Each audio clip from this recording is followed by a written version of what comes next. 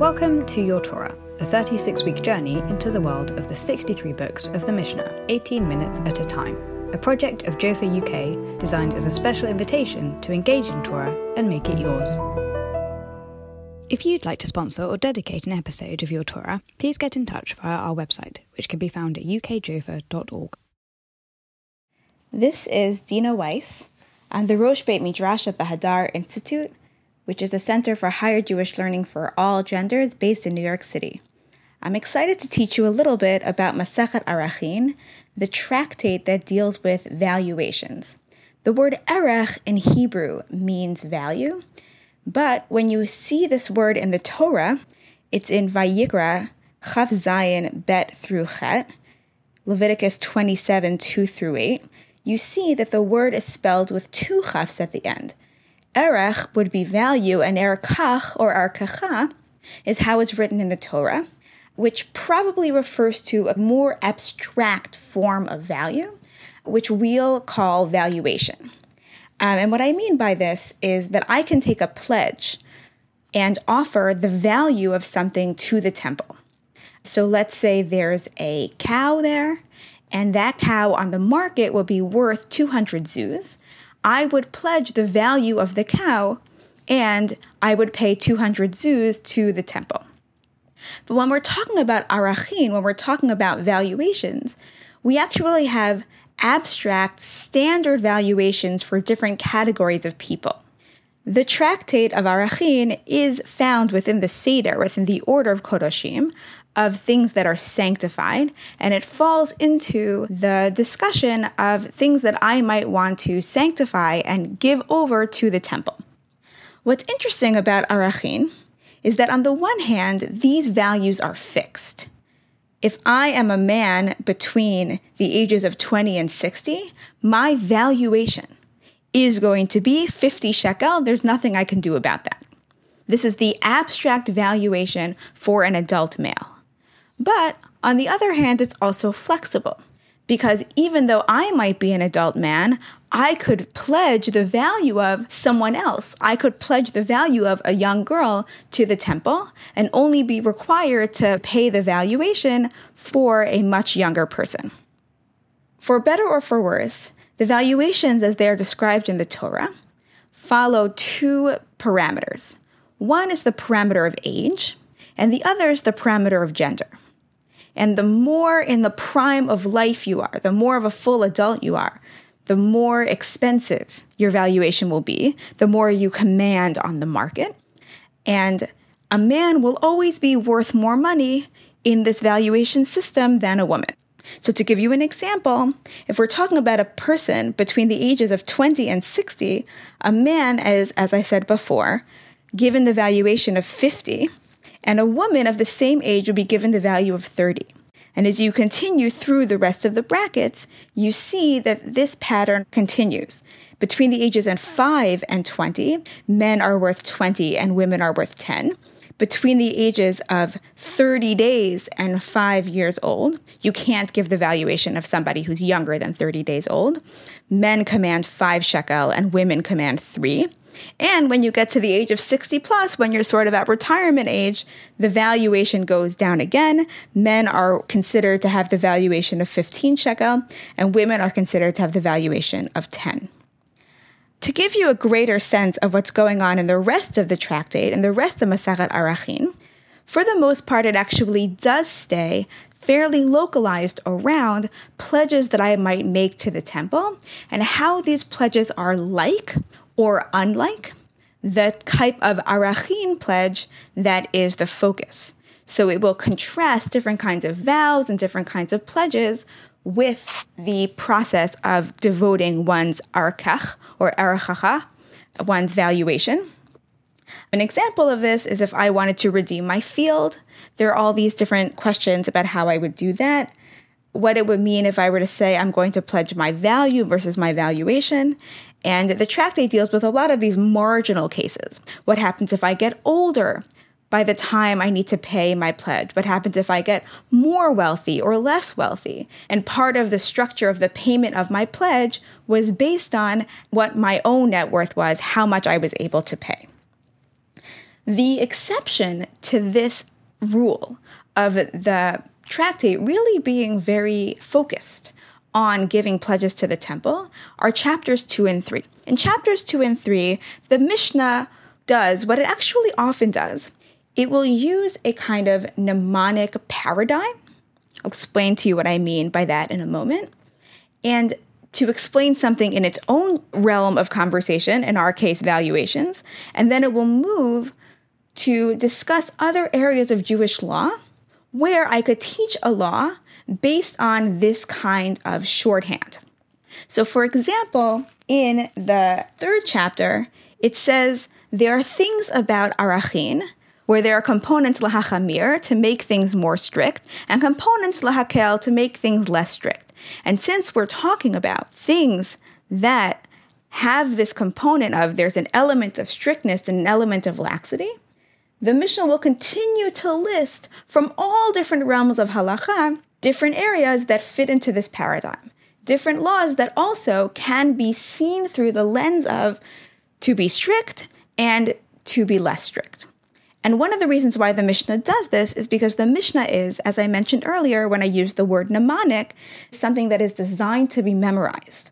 And so one of the things the Mishnah really likes to do is to clump like things together, which will enable you to remember it. So sometimes the Mishnah in itself, in certain chapters, will create lists that fit in the same paradigm so that somebody who is reciting and memorizing Mishnah can have all of the laws that fit in the same paradigm together in one run, in one list, and be able to remember it. And what I wanted to teach you about is a Mishnah that appears in chapter 2.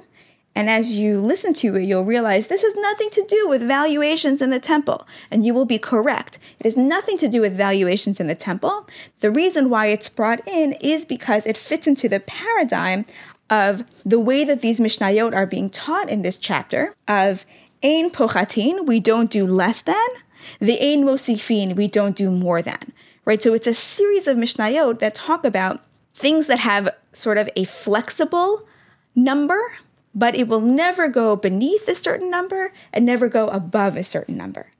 So what I wanted to learn with you today is the last Mishnah in the 2nd parak, Mishnah Vav, Mishnah number 6, which talks about the minimum and maximum number of Leviim who are going to be participating in the musical component of the temple service. Ein pochatin mishnei asar Leviim umdim al haduchan. We do not have less than 12 Leviim standing on the platform, the sort of stage in the temple. Umosifin ad leolam.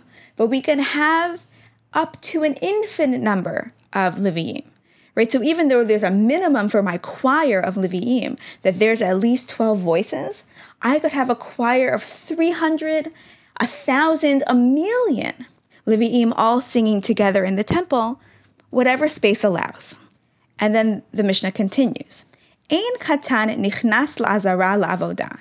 Generally, a child, someone who is below the age of majority, does not go into the temple precincts to do service, right? Generally, when we think about such a high stakes procedure as serving God in the temple, we're not going to allow children to take on a significant role. It's just too dangerous. It's not right for them at that age. But the exception to this principle of keeping the children out of the service is the singing. We actually do invite the children in to sing.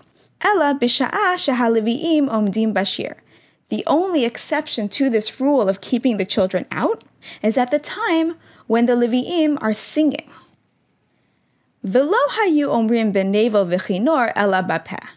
And when we say that the children are allowed to join the singing, we don't mean that they're allowed to play the instruments, the nevel and chinor. We mean that they're allowed to sing, bapeh. Kidei litain tevel bani'ima. And the reason why they do that is in order to add a little spice to the song, to the melody, meaning we want to have some altos, but we also want to have some sopranos, right? So we want to get in among the adult tenors and basses some younger children who are going to be the alto and soprano parts, and they're going to add some dimension, some beauty to the singing of the Leviim. Rabbi Eliezer ben Yaakov Omer, Ein olin leminyan. but they don't count for the number of minimum Leviim we have. We can't have 6 adult Leviim and 6 children. We need to have 12 adult Leviim plus whatever children are there to contribute to the harmony. Ve'ein omdim al haduchan, but these children also don't stand on the platform. Ela ba'arat hayu omdin, rather they would stand on the earth, right there on the ground. V'rasheihan mibein raglei haleviim, and their heads sort of pop up to be kind of at the knees of the Leviim, because the Leviim are on this raised platform. The children are standing on the ground beneath them, and their heads sort of come up to the legs of the adults. B'tsoarei haleviim hayu nikrayin, and they were called the tsoarim of the Leviim. And there's a dispute about what the word tsoarim means. Tzadi, vav, ayin, reish. One interpretation of this is that it just means tza'ir, it just means young, that these children were called kind of Leviim in training, they were called CITs, and we would refer to them as tsoarei Leviim. This would be parallel to a term that we have for young Kohanim. We call young Kohanim pirchei kehuna, the sort of sprouts of priesthood. So we also have this cute name for the children who sing with the Leviim. But there's another interpretation about this, which is that tsoarei haleviim comes from the word tsa'ar. It comes from the word pain. And there's something about having these children here that make the Leviim annoyed. Maybe it's hard for them to manage children. Maybe they're jealous that they used to have these really high, sweet voices, and now their voices dropped and they don't have those sweet voices anymore. I find this dispute, well, first of all, I find this whole scene to be extremely beautiful and also very exciting. You know, there's not a lot that remains from the temple service that we do, and certainly not a lot of the temple service that I feel personally excited about participating in. But the idea of there being this like really beautiful choir that has adult voices and children's voices, and there's as many people as you can fit, I find to be really beautiful and really inspirational. And I also really like this machloket, I really like this dispute about how the adults felt about these children. Did they find them to be annoying, or did they find them to be exciting? Was it great to have these children there to make the song more beautiful, or was it a hassle? Was it something that actually caused people some pain when they remembered how they were in their youth? And I think about this Mishnah a lot when I think about the conversation around children being present in shul. Do we want to have a lot of children, sort of making noise and making their presence felt in the shul? And there's two really valid, I think, approaches to whether we want to have children in shul. There are some people who feel like children are distracting. There are tsoarim. They actually make it difficult for me to concentrate on my davening. And having them there is distracting from what is the most important component of shul, which is the adults being able to have their tefillah. But there's another perspective on children in shul, which is, it's great. Let's bring the children, as many children as we want. We're not going to have them be on the platform. They're not going to be leading the services. But having them there really enhances the service and trains them to be excited about what it means to be part of the davening community, what it means to be part of the adult community when they eventually get older.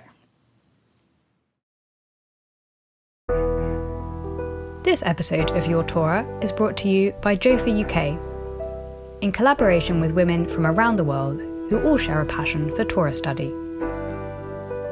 If you are enjoying Your Torah, consider sponsoring an episode. Find out more by visiting ukjofa.org.